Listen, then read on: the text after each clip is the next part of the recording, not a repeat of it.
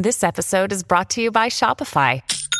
Forget the frustration of picking commerce platforms when you switch your business to Shopify, the global commerce platform that supercharges your selling wherever you sell. With Shopify, you'll harness the same intuitive features, trusted apps, and powerful analytics used by the world's leading brands. Sign up today for your $1 per month trial period at shopify.com/tech, all lowercase. That's shopify.com/tech. The room was pitch black at this time. Then he turned on the lights, and blanketing the walls were all of these devices, and I realized I had every reason to be afraid of the dark. It was a room to torture somebody in. What would you do if you were 13 years old and found yourself being dragged into a dungeon lined with torture devices before being stripped and shackled to the table in the middle of the room? I'm Anthony Padilla, and I spent a day with ALICIA KOZAK to find out. Hello, ALICIA. Hi.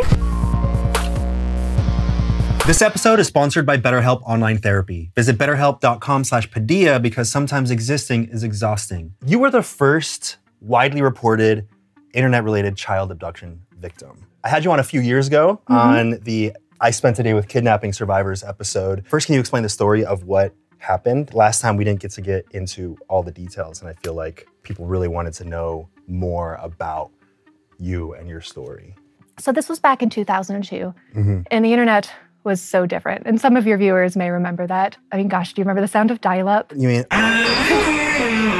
Exactly, so it was so different. And there was no internet safety education. Nobody knew how dangerous it was. And when I first got online, it felt like it was this middle school utopia. It was before kids were even cyberbullying. It hadn't gotten to that point yet. And all the popular kids were talking to the not so popular kids, and it was just this like perfect little club treehouse kind of thing. And it wasn't that we weren't certainly inviting our parents into our little secret world, but they physically could not figure out how to get into it. And so online, talking to my friends from school, feeling super safe, they're introducing me to their friends and their friends and their friends. And now it's strangers, but all interconnected. And somehow through this process, I was introduced to somebody who I thought was a boy around my own age. He begins talking to me, and what I don't realize is that he was grooming me. So what does that look like? So grooming is so simple, and people really try to stretch it out into these scientific terms and all of this, but grooming is really just pretending to be just a child's friend, telling them what they want to hear versus what they need to hear. Just gaining trust? Gaining trust, but also seeing them for who they really are. And a predator's goal is to make them feel like they are enough. So they give you something, and that something is this empowerment, this feeling that you are enough as you are. But you don't realize that the feeling is this kind of warped perception that they're giving you, that it's because of them, that the source of you feeling enough is them. Well, it's pure manipulation. It's really easy to manipulate people when you're just going to tell them what they want to hear. The other thing about grooming is it really is like brainwashing. The whole point of brainwashing is to get you to essentially be somebody else and do things that you wouldn't typically do. Looking back, the night that I was kidnapped, I did something that was so completely out of my character. This goes on for 9 months. Yes. What happened at the end of that 9-month period? We're having a family meal. It's New Year's Day, 2002. Looking back at that moment, I'm smiling because that was the moment before everything in my life changed. If choices were made differently at this point, this may have never happened to me. And I hold on to that as like the moment before we said grace, and it was the last moment of grace in our lives. My mom, she gets up and she's about to make dessert. I look at her and I say, "Mom, my tummy hurts. Can I go upstairs and lie down?" And instead of going upstairs to lie down with my sad tummy ache, I sneak out of the front door, past the Christmas tree that was up, and into the coldest, darkest, iciest night that you can imagine. And I never went outside alone after dark. And on this night, completely out of my character, walked out of my front door. I was just popping outside to say hello to my friend. Does that make sense? Not really. But it seems innocent enough, right? It is innocent. You were told that he was just going to come over, say hi real quick, and you were going to pop right back inside. Yeah, I was just going outside for a moment. I walk up the street just about a block or so, and if I turn around, I can see my house. And this is my neighborhood, so I feel pretty safe. And there's nobody there. And it's so quiet. Snow has this ability to be very deafening, right? And very peaceful. And in that peaceful, quiet moment, I heard this little voice. And it said, "Alicia, what are you doing? Turn around, go home, this is dangerous." And I listened to it. And I went to turn around, and then I heard my name being called. And sometimes I still hear that him saying my name. Was it a voice that you expected? No. The next thing I knew, I was in a car. And this man was squeezing my hand so tightly that I thought it was broken. And he was barking commands at me, "Be good, be quiet, the trunk's cleaned out for you." And he made me look in the back seat. And in the back seat, there was a bag with a bunch of ropes and chains and stuff like that in it. And when he said he was put me in the trunk, I believed him. Immediately, I knew I was no longer in control of my life. And if I did the wrong thing, he would put me in the trunk. And I think Sopranos was very popular at the time. And I remember bodies going into trunks. Like, people don't come out of trunks alive. And that grooming was just to get you outside of your house, because the facade completely was shattered the moment that he grabbed your arm. Right. I watched the street signs go from familiar to not recognizing them at all, to the moment that he hit a toll booth. I had the surge of hope that once he got up to that toll booth, I would be able to scream out to this person. And I thought that this person in this toll booth would recognize this little girl crying in the front seat, and I would be rescued. And I kept this hope and this hope and this hope. And then the money was exchanged, the gate went up, and he kept on his way. And each time like a toll booth would happen, it was just this constant, just helplessness. He drove about 5 hours from Pittsburgh, Pennsylvania, where I lived, to Virginia. And I remember next the sound of the car stopping and him dragging me out of the car and pulling me into this house and down a flight of stairs that it was really just like a flight of stairs into a basement, but in my mind, it was this winding, crazy labyrinth that I would never find my way out of. And there was this wooden door with a padlock on it, and he opened up the padlock, opened up the door, pushed me inside, and followed him behind and propped me up on this table. He picked me up like I weighed absolutely nothing, and I was very tiny, and he was so much bigger than I was. And the room was pitch black at this time. And I already told you I was afraid of the dark. And I sometimes wonder if he knew that, and that's something he was playing off of. But he made me look at him, and he said, "This is going to be really hard for you. It's okay if you cry." And then he turned on the lights, and blanketing the walls were all of these devices, and I realized I had every reason to be afraid of the dark. It was a room to torture somebody in. We tend to call these kind of people monsters, and what they do is monstrous, that they get pleasure from hurting others. And there's hardly, I can't really think of anything more sick and disturbed and awful than that. In any interview you ever see me in, I will not say his name, and you would not get it out of me if you asked. It was absolutely not. I used to call him the monster. And then I realized that, yes, he did something monstrous, but if we call them monsters, we're making them almost supernatural. We're making these terrible, awful people something that maybe we can't fight, or that would be so hard to fight. And really, they're just puny little evil humans. But of course, I didn't feel like that at the time. After he had said that, turned on the lights, and I looked at all of these awful devices, he then removed all of my clothing, put a locking dog collar around my neck with another padlock, and raped me for the first time. Over the next 4 days, I was raped and beaten and tortured in that basement.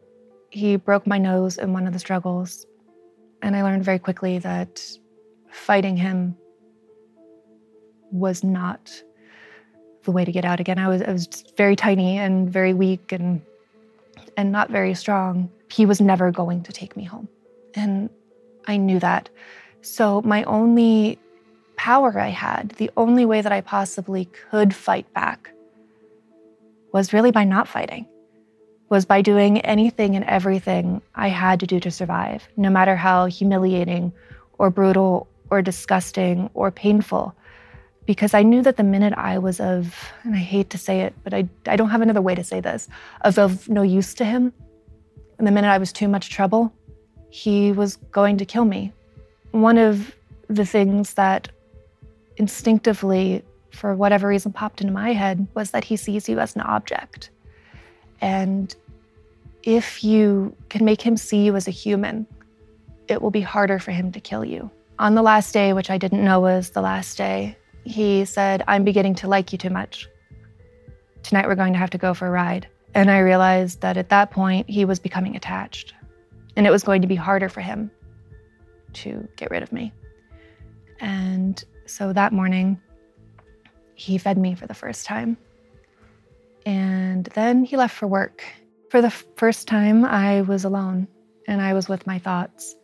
And what kept me going was my family, and that I knew that they were looking for me. And I had this idea, and I think so many kids do, that like your parents really are superheroes. And I knew that they would find me. Mm-hmm. If it meant that they had to go wake the president up and steal Air Force One, they were going to go do that. And then it went to, when was the last time I told my parents that I really loved them? I wouldn't be there for them when they needed me most.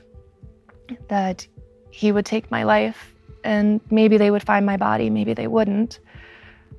But I wouldn't be there to comfort them. I wouldn't be there for them. And that's when I felt more powerless than anything ever in the world, that there are no words for that. Hours had passed by, and I drifted off, and I don't mean to sleep, but just disassociated. When something is so terrible, your brain and your body sometimes are just like, I'm gonna get you away from here to a happy place. And that's what happened. I just floated away. And I was brought back to awareness by these voices and these people who sounded really quite angry and screaming something about having a gun. And I heard the door crash in. I could hear people breaking into this house. And in my completely confused, hopeless, broken mind at this point, I thought he had sent people to kill me. So I heard, clear, clear, clear, clear, clear. Today I'd be like, oh, hey, that's the police. I would have watched SVU right? Like I'd have this concept. I didn't know then. And I knew that these people were looking for something, and I figured it was me to kill me. So I rolled underneath the bed to try to hide from them, and I stayed as quiet as I possibly could. I put my hand over my mouth and just total fear. And I must have made some sort of noise because I heard this man say, movement over there. And I watched he had regular sized feet, but in my mind, he had like a giant, and these giant feet walked from the side of the bed that he was standing on to the side that I was hiding under, and like thump, thump, thump, thump, thump. And he stopped and he'd said, crawl out and put your hands up, in this very forceful, scary voice. And I remember crawling out from underneath of that bed, dragging that cold, heavy chain behind me, trying to cover myself because I had no clothing on, and raising my hands and staring at the end of a gun and thinking that this is it. This is the moment I'm going to die. But then he turned around and I saw that it was law enforcement by what was written on the back of his jacket. And all these officers and agents rushed into that room, cut the chain from around my neck with the jaws of life. So they set me free, and they gave me a second chance at life. And I'm so incredibly lucky to be here. And people have said that to me since the moment I was rescued. You're so lucky, you're so lucky, you're so lucky. And every time I say it, I even realize more so how lucky I am. Because this wasn't a day and age where they could have tracked my cell phone or my Apple Watch, or that there were even really any records of anything. And my rescue was an absolute miracle. While he had me, he had been live streaming what he was doing. And somebody who was watching this because they wanted to watch it recognized me from my National Center for Missing Exploited Children poster that had been sent out. Somehow he was able to recognize the little girl in this horrendous video as a little girl in the missing poster. And it led to my rescue. They were able to track down his IP address. That person reached out to the FBI, had very little information, But he did have one of the screen names that the perpetrator used, that they were able to track the IP address to the house that I was being held captive in. Wow. And really, it was one horrible person coming forward about another. And it makes me think something, though, that look at the good that came out of that. Somebody doing something good for the wrong reason, which was to protect themselves, because now they were involved in all of this. And if he'd killed me, it wouldn't go well for them either. But you had somebody who was doing the right thing, quite possibly for the wrong reason. So think about how much good doing good can do, how much more powerful that is. I learned that there is so much bad, there is so much evil, there's so much cruelty in this world, but I've learned that there is so much more good. But good has to speak up, good has to stand up, good has to be louder. It's easy for evil to be loud. So good has to be bigger and brighter and stronger than the evils of the world. So that's why we have to stand up and we have to do what is right, because good doing good is so powerful. Do you remember when you first saw your parents after getting out? After I was rescued, I stayed with, for the evening, a family. They probably will see this or something, and I was worried about that because they were so, so lovely that they were too lovely. They made me so sad because I thought that I would never have that again. That evening, I was told that my parents would be up to get me. Of course, they start walking, right? My parents would be up to get me, and I sat up that entire night waiting for them, and they didn't show up. And I remember thinking, my mom would always tell me, there's nothing you could ever do that would make me stop loving you. And I was thinking, this has to be the one thing that my parents no longer love me and they no longer want me. And when I woke up the next morning, I was told that my parents were unable to get on a commercial flight because the media attention had been so intense, so that they were flying them up on a private jet. And they take me to this tiny little private airport in Virginia. And I can remember my parents walking in, and my mom was behind my dad. My dad ran up to me, and I'm so close to my mom. My mom and I like finish our sentences, and we're so, so close.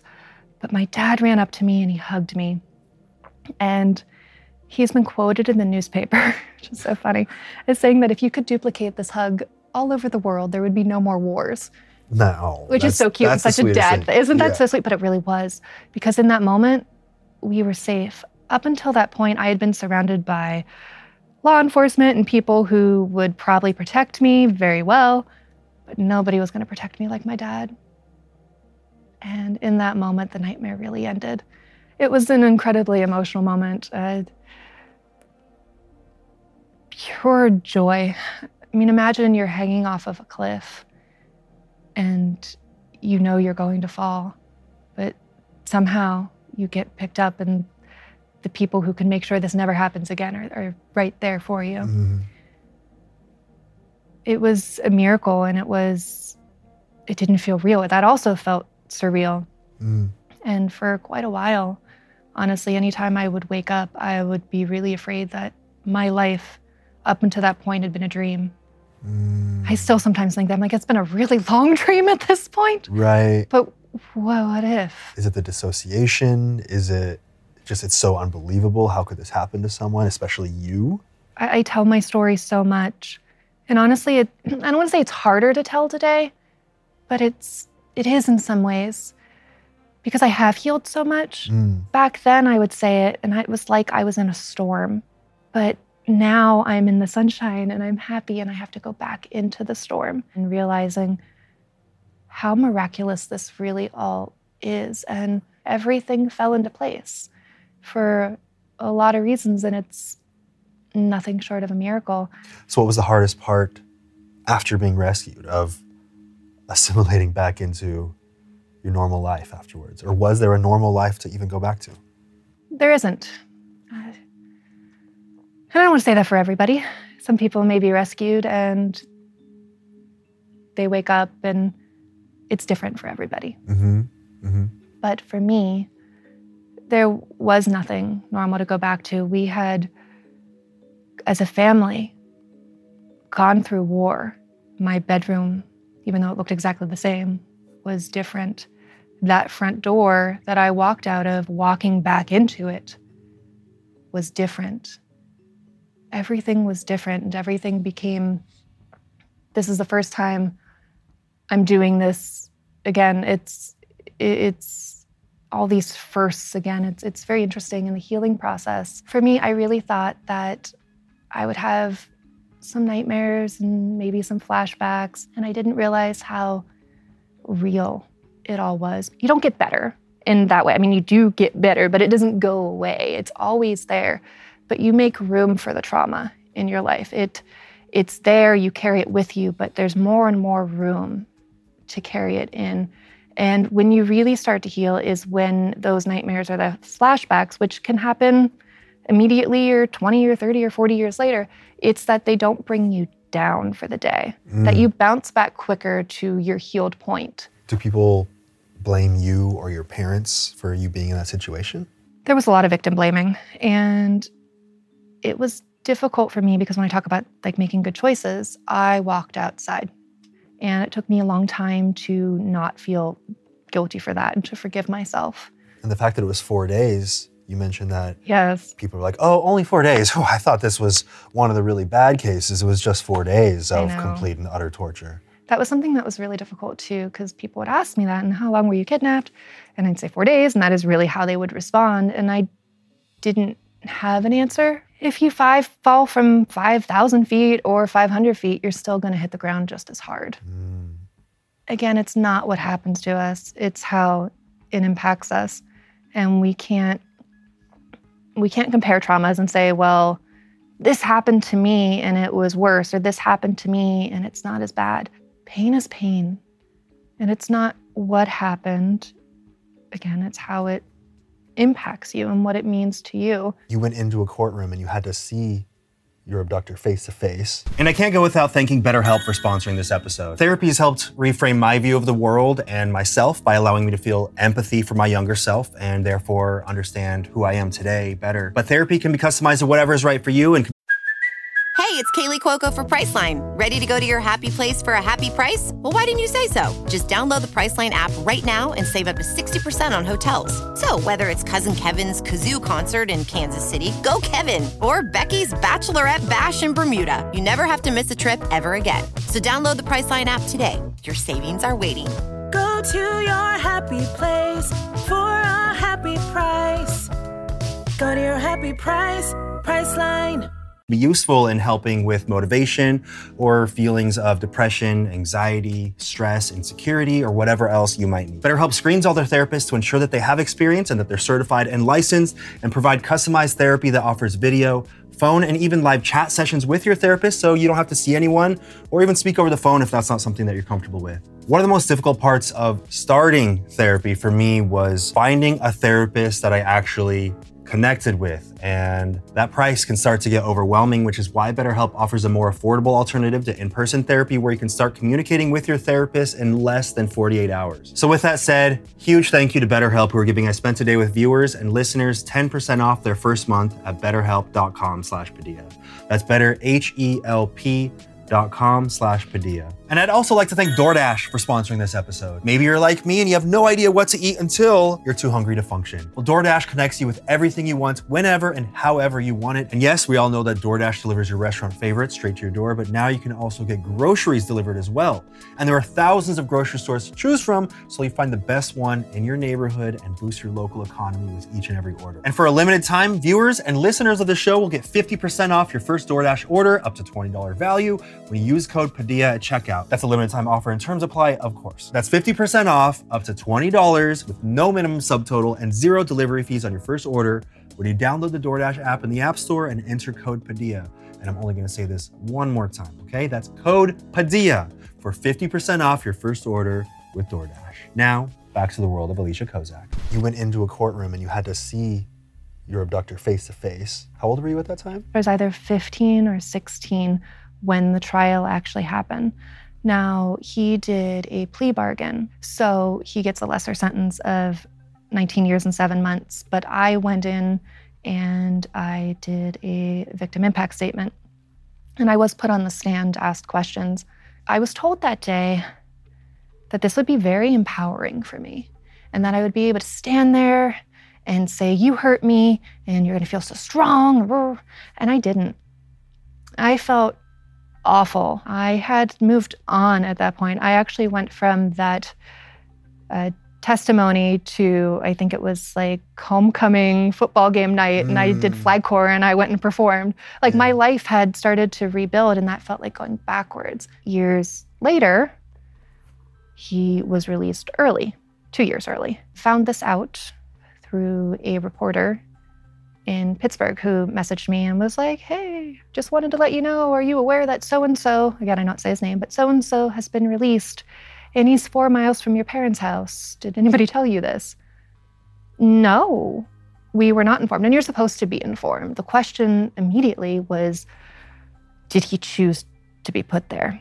And I found out that he had been there for months and he didn't have an ankle monitor on and all of these things where, quite honestly, the system failed. And then I had posted about this. There had been news stories about it. And I had a bunch of survivors reach out to me and say, hey, this is happening to me. The person who abused me, they're my neighbor. I was driving through the neighborhood and I looked over at the car and the person who abused me was in the car next to me. This was actually very common, or somewhat common at least. And they said, if you can change this, if you can stand up, you have a voice, you have a platform, maybe it'll make a difference for me. And that's what gave me the strength. So I reached out to my lawyer and I said, is there anything I can do? Can I do some sort of testimony and speak to the judge? Not having any idea that because he was a free person, he would have the choice to be in that room or not. And he made that choice. So that day I wrote my testimony that morning. I just and I just let out everything. And the judge was standing in front of me and I had my back turned and he was on the other side of the room and my parents were behind him. And I remember thinking, who could get to me first? When I left that room though, I had that feeling that they told me I was gonna have years ago. I felt empowered. I chose to be there that time and it was for a good reason. It wasn't because I had to be. It was because I was standing up for my family and I was protecting them, but I was also speaking up for all of these people whose offenders were released into their communities. And like I said, that's what gave me the strength to do it. So how do you navigate that, knowing that he is out there? He is free to make decisions and do what he wants. I had to learn that that's not my responsibility. You don't hold on to that thought? No, it's not. I don't have any power over that. It wasn't my job to sentence him. My only job now is to live my life. It did bother me at first when I would think about him waking up and putting on shoes and just being a person and going outside and getting fresh air and enjoying a sandwich. And then I have to stop. Because in the scheme of things, it doesn't matter. Because something people ask me all the time, and this is possibly quite important. I remember one of my presentations, somebody came up to me like, have you forgiven him yet? I don't have to forgive him. Nobody has to forgive anybody. I get that you don't want to carry the anger, you don't want to carry the rage, you want to let it go. It's just that I refuse to let it matter. When people ask me what has helped me to heal, it would really be a large part due to my advocacy, that I gave this horrible, awful thing that happened to me a purpose and a reason. There's this saying, which I'm sure you're well aware of, that things happen to us for a reason. And it was very comforting. Now I've been speaking in schools for 20 years, and you're brought up in the presentations often. They bring me up now? They do. It is the coolest thing. Like I'll have and it's typically boys, they'll raise their hand. I have a question for you. Were you on Anthony Padilla? I saw you on Anthony Padilla. It's really amazing. And it was another reason why I wanted to come out and speak with you about the danger that kids are facing, because they are listening. We teach kids to look both ways before they cross the street.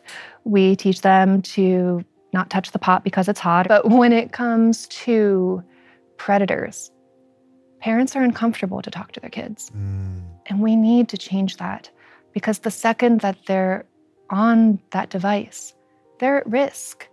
Predators are so incredibly good at what they do. And the predator image, the person that the people who are predators has changed so much that when you ask a kid, because I do this. I'll say, okay, who describe a predator for me?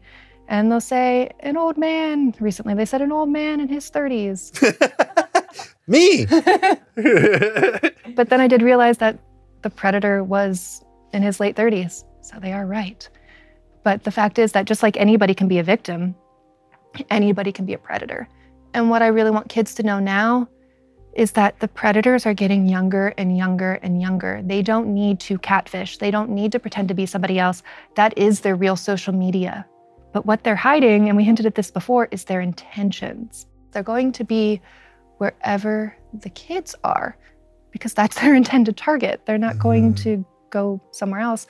And there are some really interesting ways in which they're grooming kids now. I've heard of children being groomed on the Bible app. Which is they go the places where it seems the least likely for a predator to be. And that's the thing too, is that predators are so far ahead of the kids. So we have like the predators who are here and the kids who are falling behind, and law enforcement is way back here, and parents are like, oh, yeah. It's really tricky. And that's why we have to teach the kids. Predator goals have changed as well. This next thing that I'm going to talk about, which is sextortion. Every child is at risk for this. Every single child will most likely have to make a choice at some point to send a photo or not. So that kid sends the photo, and what happens very quickly is there's a couple of different ways and a couple of different kinds of predators who do this, but they will then say, well, if you don't send me more photos, here's your mom's address at work, I'm gonna go talk to her. Here's your teacher, here's this, here's that, and I'm also gonna post this online. And they really will. So just getting that one photo is enough for them to have full and complete control over you. Those chains of shame and fear are just as strong as the chains that held me in a basement. Those kids are just as trapped. And that's why we have to talk to kids about these things. We can't expect them to know, but it's not about fear. Again, it's about empowerment. If you know it's dangerous, if you know how to protect yourself, then you can. But in the same vein, advocacy has sort of become, when people talk about healing, almost like a step in the healing process that people, I'll read news stories of kids who've been recovered or something terrible has happened to really anybody. It's like, I wonder what they're going to do with their lives and how they're going to help people. That's not your responsibility. Many survivors are almost led to believe that it's their identity to be the fear-ridden survivor. Well, I have a friend who, she was out at lunch and she was laughing and having a good time, and her child had been missing for, I think, 17 years at this point. And people actually came up to her and were like, what are you doing laughing here? Your child is missing. Are you okay with that? Like, they attacked her. And people do that. And please, like I said, don't ever suppress your joy. If you want to laugh, laugh. It is part of who we are. It doesn't go away, but it is not who you are. It is not your identity. Can you talk about the ALICIA Project and ALICIA's Law? Basically, the whole point of like the ALICIA Project was that if this could happen to me, it could happen to you. People will say like, oh, was it on Snapchat that you met this person? Absolutely not. The internet did not have Snapchat. It didn't even have YouTube. So talking about the internet when it happened to me and it being really different and very simple as compared to when I started talking to kids, really my message was like, you don't need to be on the internet. And they really didn't need to be then. Social media wasn't a necessary thing. It's a lot more difficult now, though. It is, because can you imagine if I got up in front of a bunch of 14-year-olds and was like, don't get online, it's dangerous. It's literally part of their schoolwork. Exactly. And the message has changed, and that's why it's really had to change to making good choices. Just try to think twice. Take a pause and think, is this something I should really do? I spoke in Florida at this school, and as I'm driving back, I get this email from a boy in 7th grade. And he says, you told me that I could reach out to you if there's any questions or anything that I need. And actually, I really need your help. I was sexually assaulted last month, and I don't know what to do. And I don't think I want my parents to know, and help me. And of course, I can't be like, well, do this and this and this. I have to report that. So I reach out to his school counselor. By 4 o'clock, his mom was at the school, and he had opened up to her. They were hugging it out and comforting each other, and he had a therapy appointment by 5. But it really shows that by speaking up and by talking to kids and giving them the ability and the permission to ask for help without shame, that they're going through so much and that they do have that outlet. That this little boy may have carried this pain, he at least carried it for that month, but what could that have turned into and what could he have struggled with, which he will still struggle, but at least he's getting the help and support that he needs. If there is anyone watching who has gone through similar things, or maybe they have experienced something that they are not yet comfortable sharing with the people around them, is there anything that you'd want to say to them? Any message that you would give them? It's so difficult because a predator's goal and an offender's goal and these people's goal is to make you feel so ashamed that you can't come forward. That is the goal, to make you feel ashamed and uncomfortable and afraid, and that your parents will be mad at you and that your life will change and that you'll lose them as a friend. And that's part of the manipulation. And the thing is that no matter what choices you've made, no matter what mistakes you may have made, no matter what this person has done to you or forced you to do, it's never your fault. And that it is so important for you to come forward. No matter what, it's not your fault, and what you're going to find is support and comfort. Shame is a very difficult thing to carry. Right. And by telling it, you'll realize that you have nothing to be ashamed about. When I first started speaking to kids, MySpace had just become popular. Yes. Were you in those kids' top 8? No. Oh. I wasn't on MySpace. Not back then. Actually, I don't think I was on MySpace at all, now that I think about it. Yeah, that's probably for the best. Nobody needs to be. Every time, they try to bring that back every so often, and we need to not ever let that happen. Yeah, that's I don't want to do I don't want to have the top 8. I don't want Tom. None of us know Tom, but he was our best friend. Talking about strangers. It's all very weird.